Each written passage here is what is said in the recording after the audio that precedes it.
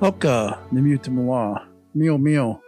My name is Paul Gonzalez from San Isabel Ipai Nation, employee here at the Indian Health Council, working as a TIPWIC coordinator. And I'm here to offer prayer today for healing, for mind, body, and spirit. So, Creator, thank you for this day. That special prayer today, Grandfather, for healing for the people. Some people might be going through mental illness or kind of type of addictions or abuse, anything like that. We ask for guidance and prayer and healing for these things. And say special prayer for the folks that are going to be offering words to the people for the healing of all these things, Grandfather. So we ask that in a good way, O our nation. Yukan.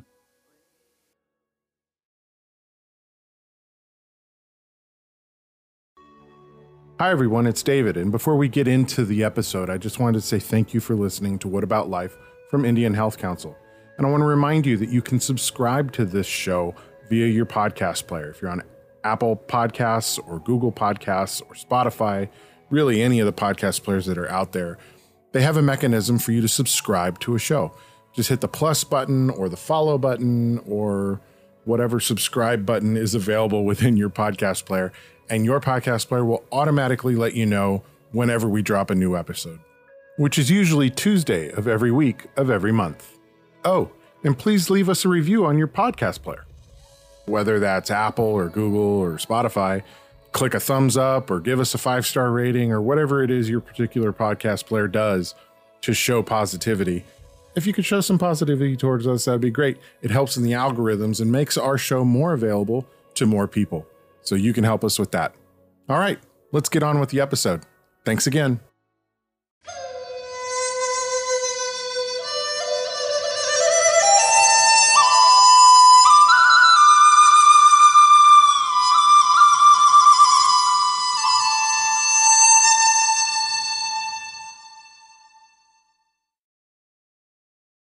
Welcome back to the What About Life podcast. I'm your host, David S. Dawson, multimedia coordinator at Indian Health Council. I'm joined once again by the PEI team of Jason Levine. Good morning. Welcome back. Good morning, Jason. Arturo Calvo. Hello, hello. George Pojas. Good morning. And Marissa Yeppa. Hello, Marissa. Good morning. So this month we're going to be talking about mental health statistics and resources, which I will not lie to you guys, sounds like a really dry month of podcasting. But I know you guys, you're exciting and passionate about what you do, and I know we'll find a way to make this interesting for our listeners. Who wants to introduce our guest? Because we do have an extra guest today. George. I would like to introduce my friend who I met at my second tenure here at Indian Health in the health promotions department when we were actually it was health promotions, right? Yes. And Pedro was someone that I seem to turn to more and more regularly for advice and research. And in this case, a lot of times for statistics, numbers, and making sense of what everything meant.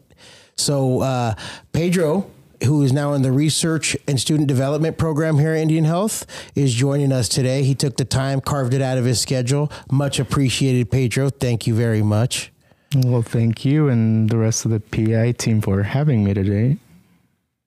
It's wonderful to have you here, Pedro. So who wants to explain what exactly it is mental health statistics and resources, and why do we need to talk about it? I see George's hand again. George is always ready to jump forward and talk. Go ahead, George. Yeah, thank you. So I felt the need to explain a lot of the statistics that come out in our community that are really, really overwhelming. But mostly we had to justify why we were constantly asking our community for surveys. We in the PEI program were at a point where every time we went somewhere, we had to hand a survey out. Mm-hmm. It was the PEI survey, we called it, but it was from the county, and it was what seemed really unnecessary, repetitive, especially when we're going to programs over and over. And the bottom line is, this is what we needed to do to pay the bills. But in return, we were told that there's numbers that are supporting our funding. And when we get enough surveys back, they'll trend towards areas that we have needs. And our community would basically do the surveys and wait for numbers. And it was kind of like, I got to the point where it was like, I was like really waiting for these statistics comes back, because I'm really curious. People were just so used to doing surveys. People were doing surveys out here before I was out here. So ever since I could, I hear people remember, they were doing surveys. So now whether the numbers came back or not was different. So we started seeing some of our PEI numbers back, and they were really interesting. Things like a lot of people in our programs had disabilities. If we could remember some of those other trends that we were seeing, we could share. But it really kind of told me that, hey, people that are coming to our programs really need some help. So it was reassuring. And then getting to know Pedro on the strategies program was really inspiring, because Pedro not only did surveys, he did very extensive surveys with our youth, but he could also read the surveys, which obviously it seems like common sense to look at numbers and say, okay, this is what it is. But why is it going certain ways and why is it not? And the trends and the areas and just really what the numbers mean. So I'm glad, Pedro, you're joining us, because you really, really taught me a lot when it comes to that area. So that's it in a nutshell. And a lot of these surveys, we get the results 4 or 5 years. That was the time frame? Yeah, if we even saw the numbers, right. to be frank. But that was pre-COVID, so everything that was taken might even be delayed more, right? So the average survey results could have been 3 to 4 years. Now I'm hopeful that they still remain on track, but the reality is it could be even a little bit longer. Yeah. Yeah, and then the numbers that we get back, we get such numbers as 25%. Well, what does 25% mean? And Pedro is able to break those numbers down as far as in age groups and ethnicities and stuff into that nature. So that's Pedro was a big help on actually breaking those numbers down. Okay. Well, it's interesting. So, I think there's a little bit of background in the operations of IHC buried in what you guys just said. So the clinic utilizes a number of grants to run programs under the IHC banner, right? So PEI is one of those. We're awarded a grant after filing an application for it and a proposal of why we need the money. And then part of what we have to do as an awardant of the grant is we have to run surveys to get more data to feed to the grant that we've won over the course of our running it. And that helps the people who are putting those grants out determine where need is and what sort of programs need to go out. And that is something that takes time over many, many years to accomplish. So it's all kind of feeds each other. We get grants, we have to get data. The data helps determine whether we continue to get more grants as we go forward and how we apply those grants within our community as well. Correct? Yes. Okay. So the surveys are very important. And I know people kind of get frustrated with surveys every time they come out. It's like, why do I got to do another survey? I did one last time I saw you guys. Well, just because you're at an IHC event doesn't mean it's the same program necessarily. And the questions on the survey may be a little bit different from program to program because of the different programs that are being served in that survey, correct? Yes. Yeah. So it seems like you're giving a lot of data to IHC, but you're giving it to different programs underneath the IHC banner. Right. Yeah. Right. So, Pedro, at Research and Student Development, research obviously lends itself to the idea that statistics are important to you guys. What do you guys do over there exactly? Well, great question. I think that's something that as an organization has been really in the making in terms of what is our role as a community health center when it comes to research in tribal communities. And this department was recently established in late 2020, really early 2021. And essentially what this department does is house these projects, these grants that are being given to the clinic to essentially look for answers to questions that, for the most part, the community wants to know about. And a lot of that comes through research studies or types of evaluation. And just so everyone knows, research and evaluation are separate in that sense. But with research, we really do want to at least look at things in a more scientific way with, do we have controls? What are our variables? What are we really, quote unquote, testing out here? Okay. And a lot of times with our groups in the community, we would always find situations where people would share with us what we need to be doing or how we need to be doing things or where we need to be doing things. And a lot of it was right. But most of the times it might come from one person, but sometimes it comes from a group. And what we found out is if enough people share or give feedback, then that could actually create maybe some funding. In other words, so a survey could tell the program exactly what direction to go in, because we're not going to just grab a whole sum of money and say, okay, we're going to do this now. It has to have some sort of like reason, or to inflict change. Yeah. Mm-hmm. But also with surveys, I mean, it's not a quick change, right? Like we do a survey today, tomorrow we're going to get that funding to help to build a streetlight, for example, right? Yes. It's a process. It's a year process. There's also, how could I say, each survey has its own parameters to follow, right? I remember when before I even met Art, when I first came out here, Art used to park up on the top of Pamacha. And what the heck's that guy doing up there? What's he doing up there? This guy, he's watching us. He's watching us. But you were doing your car seat surveys, right? So that's an example of a survey. Everybody knows Art. We were counting. Everybody knows car safety issues, right? And I always just say, man, we're not wearing our seatbelts. Okay, well, let's prove it. So the way we proved it is it was a parameter that we had to follow. It had to be at a stoplight or a stop sign where kids got off and parents picked it up. And honestly, what we did over years is count how many kids were buckled up, which it took a long process. How can you tell?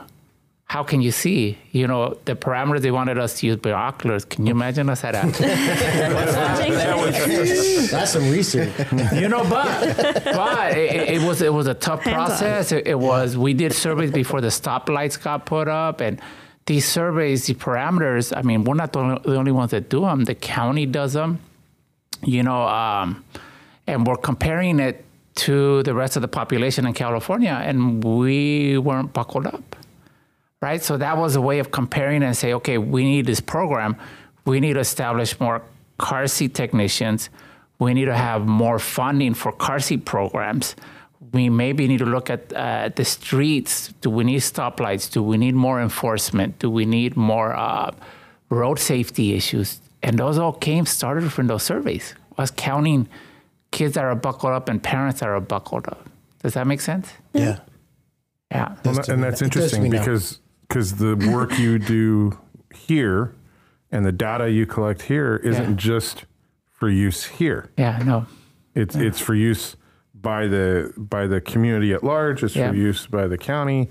Multiple different places can use the data that's collected here and implement change in a number of different ways, not just on the specific thing that, was initially Yes.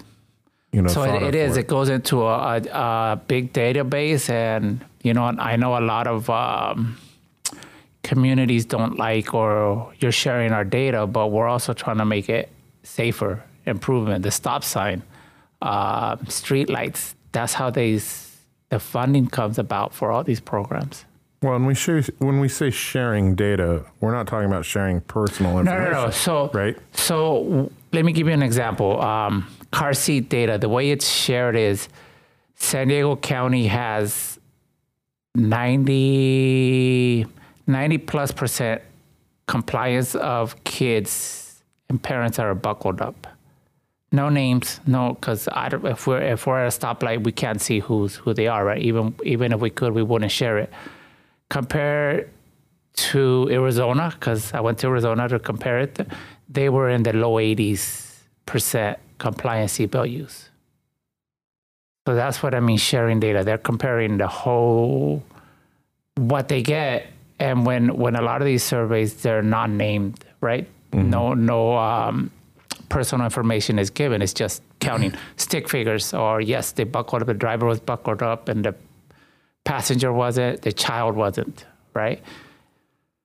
That's how, I mean, when we share data, we enter it for our funders.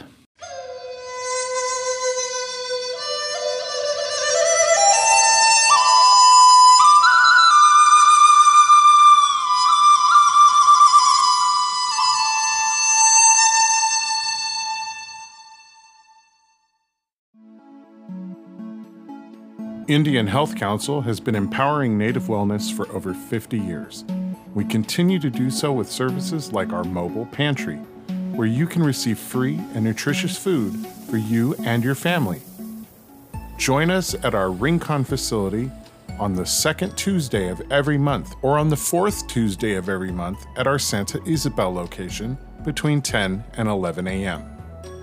Upon arriving, you'll receive a variety of prepackaged dry goods and bulk produce. The mobile pantry is open to all families and community members. Both of our sites are following all COVID-19 health and safety guidelines as recommended by the CDC at this time. Upon arriving, please stay in your vehicle and wear a mask when coming to receive your food, and practice safe social distancing. We look forward to seeing you at our mobile pantry, and we thank you for listening to this podcast. Indian Health Council, empowering Native wellness since 1970. Miyu. Hi, I am Dr. Dan Kolak, Chief Medical Officer at Indian Health Council and a member of the Association of American Indian Physicians and the Palma Band of Liseño Indians. In 1971, American Indian and Alaskan Native physicians launched AAIP to improve and protect the health of indigenous cultures. AAIP encourages all American Indians and Alaskan Natives eligible for the COVID-19 vaccine to get vaccinated to preserve our tribal cultures for future generations.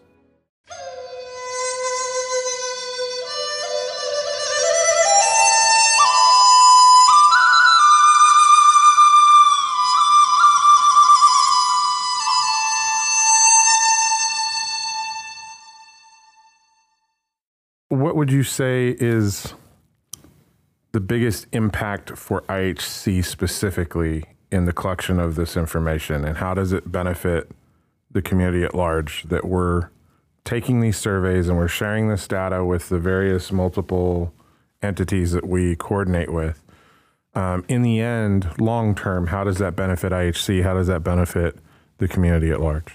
I can go ahead and answer that one, Dave.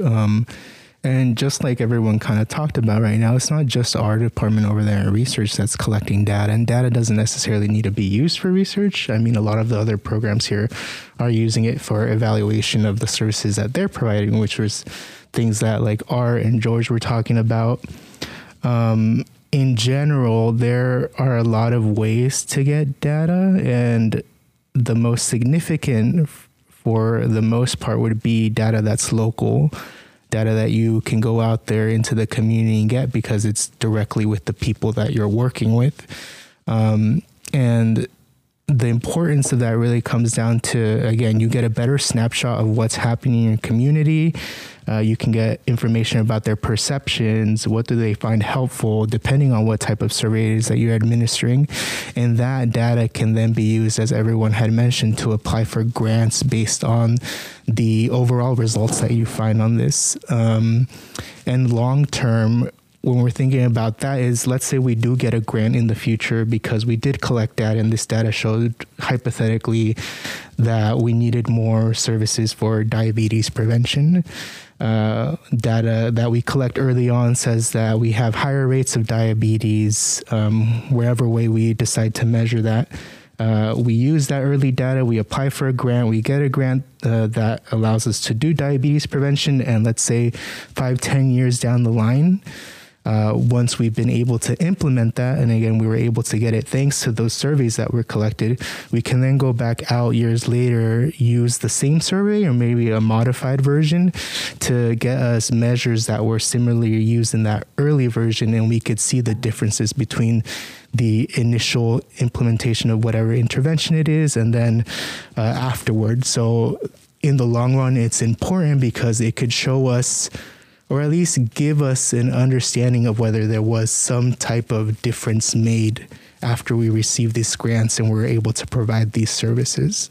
That's excellent. And I was actually talking about this with George yesterday, that the latest national diabetes numbers for the Native American population are showing a decline, which I think is fantastic, but it's taken 25 years of surveys and data collection and implementation of various programs to start seeing that change, right? But it takes time and the cooperation of the community along with the medical community to get all these things, all the information collected, and then all the programs implemented, and then the collection of new data to see if that stuff is actually taking hold and affecting the community in the way that you hope, right? Exactly. And then again, data comes in all shapes and forms. Like right now we're talking about data that's really looking at outcomes. Like, was there a difference versus there's data like PI does a lot, which is looking at process in terms of like, how was this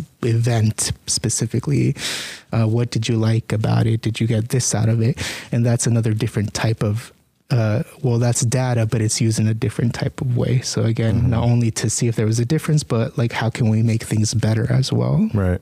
Well, there's a tendency on people, if they're feeling well, not to go to like a regular doctor checkup and kind of skip annual visits to the doctor. But that has an effect on the data, right? Because then we're not collecting data when people are feeling good as well, and we need to know that too, right? Exactly, and that in the research scientific role we call a limitation. And there's always going to be limitations when it comes to doing types of studies. A lot of what we can do is generalizations, and that comes down to whether we had enough people that answered the survey, and then there's different methods of calculating that, which I won't get into. But yes, it is usually the most people that you can get, the more representative data will be about whatever population it is that you're trying to find out more from. Yeah, so a lot of the information that we start to see, really, especially as outreach workers, it really puts in perspective what we do, you know. And I remember working with the PIRE program after they gave did their survey, and they were starting to see trends that programs that had after school programs and that actually did prevention education had lower rates of teen underage drinking. So, you start seeing that, and it gives you a little inspiration, I guess, that things are working, or it tells you that things aren't working, you know? Very true, George. I'm glad that you brought up that point. And again, in this world, this field where you're using data, a lot of the times it's overlooked as to should we use results that we quote unquote call negative, especially because for the most part, if we're applying to funds, you don't want to provide data that is telling you it didn't work. But by taking that out of the equation, you're also taking out this portion that could tell you, like, okay, in the future, we shouldn't be doing that part. We're only, and again, there's a lot of things like that in the field. Yeah, also, like you said, Dave, individuals that don't feel necessarily sick or need to come to the doctors, we miss out on that data because they're not coming in or they feel great. And so there's probably, I would say, more than 25% of those individuals that we could use that data, and it would even give more information on the need that we need for that particular grant. And I feel this is a great podcast to explain this to, our clients in the community, because I feel, when we go out there and do those surveys, we always kind of get like, oh man, I have to do this again. I just did one, last event. Like, why do I have to do the same one again? So, definitely explaining a lot of why we do these and that we do need these, responses to help continue our grants and our work that we do. Well, even just in the last couple of weeks alone, right? There were 2 weekend events that that we put on, the PALMA 5K run and gathering, and the Natives Defeating Opioids program. Both of those were served by different grant programs. So Tippywik was the PALMA 5K, and TOR was the Natives Defeating Opioids. They have completely different mandates in terms of what data they need to collect to support the grant program that they are, right? So within the span of a week, people who were at both events were asked to do surveys at both.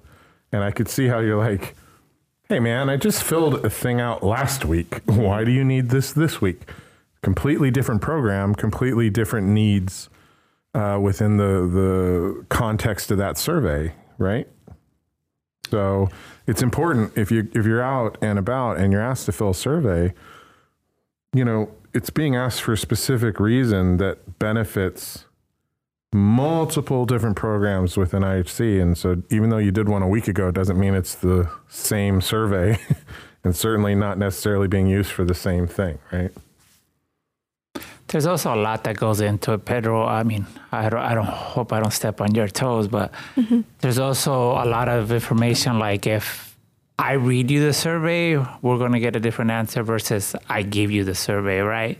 So there's a lot that goes into the surveys. You know, it's not just.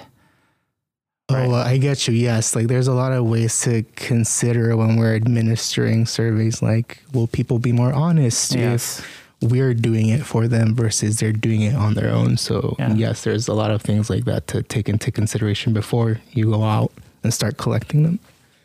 The bottom line is we use it to ultimately help the programs and grow the programs and grow. Like Dave, you gave a good example where the clinic was 30 years ago, right? Yes, all these surveys, they're tough, but it is to better the community and better the programs that we're ultimately doing out in the community. Yeah, and some of them are so tough that you got to sometimes go door to door. You know, I think we have a tobacco grant that the individual, Lisa, she has to go to liquor stores and, you know, and ask them different things about underage drinking and stuff into that nature. And that can be very difficult for an individual to try to get that data. You know, especially if you're not from the area or you just got the job here or something to that nature. It's like, well, I'm kind of afraid to go out to the community and go door to door, you know? Yeah. Yeah. Well, and it's the difficulty, right? Like oftentimes if you're collecting data for a program that's designed to try and help a community, you're asking tough questions that people may be embarrassed about the actual answers to. They may be nervous about providing the actual answers to, especially when we're talking about drug abuse and alcoholism. Those are things that people are very sensitive to talk about. And when you're trying to collect data on that, that can be really complicated, really difficult. But without that data, then we can't figure out what programs could help those people, right? And people who are in the same sort of situation. So it's important that we get that information, but it's far more complicated than I think a lot of people just realize. You know, there's so much sensitivity in what we're asking sometimes, and yeah, if you're asking it verbally with somebody, you may get a completely different answer than if you provide them an anonymous way to provide that information, right? Or if you give them a $20 gift card. Yeah. Incentives always help a lot. Incentives do help, yes. Yeah. Well, and we have to be careful too, because, you know, incentives can be helpful, but they can also just encourage people to just fill stuff out. Yeah. Yes. Right. So there's got to be a balance between all that too, because everybody talks about science and following the facts. We got to follow the facts. We need to go where the facts are, you know, but the facts are only as good as the reliability of the data that's fed into that. Right. Yes. And it's not to say that the facts are incorrect in a particular stat, but they might not be the whole truth because we were incapable of collecting the whole truth because people held back or communities held back or, you know. Yeah. And if I may, Pedro, that's a lot of the issues or a lot of the problems that we're having with the Native American data, right? Especially with youth in our community, is getting enough data to be able to read and to take. Am I right? Yes, but I'd like to backtrack to what Dave had mentioned in terms of like, yeah, that is also a problem that you'll see when doing research or collecting data. But there are ways to try to minimize that, especially like after the fact.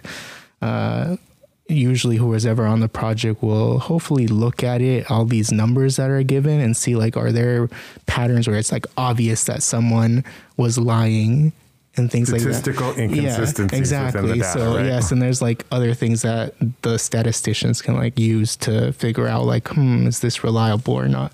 But going back to George's question, I think I'll kind of go into what we'll probably be talking at Table Talks this coming month.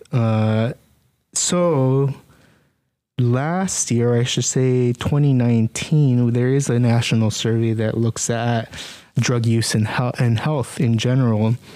And overall, it tries to look at a specific number of people within the nation.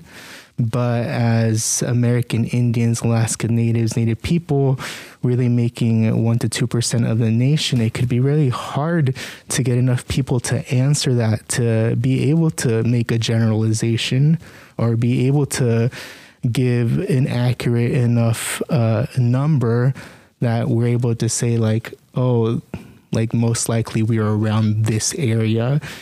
For example, like in 2019, that survey had asked specifically about youth and how if they had a major depressive episode and if they were severely impaired.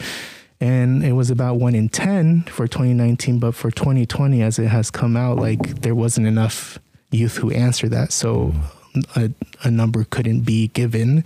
That said, then it would be hard to see if there was a change or not between the years. So yes, it's really important in that sense that take that into account. Like you have to weigh your options in terms of like, how am I contributing? Would it make a sense? Like, what are the reasons why this is important? Like everyone, again, will have different reasons. But when we go out there in the community, it's something that we stress that the more people we have answer, the better the results that we can get, or the more accurate they can be. Right. Well, I think that's actually a really good spot to end this episode. It is vitally important that we collect accurate data, and the community as a whole has to participate in that activity, or we just don't get it, right? And that affects the programs that are available to everybody. It affects the ability of various medical facilities, not just IHC, but it affects the ability of these medical facilities to provide services that benefit the community long-term as well. So this has been actually a far more interesting podcast than I expected it to be, and very informative. And I think a nice glimpse into the backdrop of what we do here. And Pedro, thank you so much for joining us. Thank you, my friend. On this Yes, one and providing Pedro. that insight, because I think that insight's really and important. if I could I just say one last thing? Of course. When it comes to, again, data collection, as people, especially as people from a close-knit community, you have the right to know what's being done with this data. So don't ever be afraid to speak up and ask specific questions, and also get compensated for it. Again, your knowledge is valuable. People can look into ways and see how people can be rewarded for their time and effort. And again, you always have a stake in it, and ask when you're unsure. So yeah, I'll leave it with that. Fantastic. Well, thank you so much. Thank you, guys. Thank you. We will be back again in a week for another episode of What About Life, where we'll continue our discussion about mental health statistics and resources, which is turning out to be far more interesting than I expected it to be. Thank you for taking the time, Pedro. Thank you. Thank you. Thank you.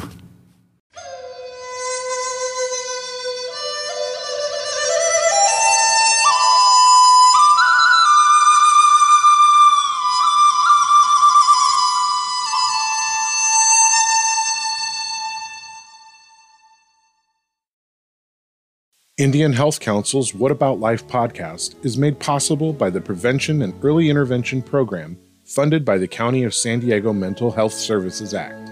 Indian Health Council's Behavioral Health Hotline can be reached Monday through Friday, 8 a.m. to 4:30 p.m. by calling 760-751-6004. That's 760-751-6004. If you're outside of Indian Health Council's service area and are experiencing a mental health emergency in San Diego, call the San Diego Access and Crisis Line at 1-888-724-7240. That's the San Diego Access and Crisis Line at 1-888-724-7240. Or call the National Suicide Prevention Lifeline at 1-800-273-8255. That's 1-800-273-8255 for the National Suicide Prevention Lifeline. Help is available. All you have to do is reach out for it. Indian Health Council, empowering Native wellness since 1970.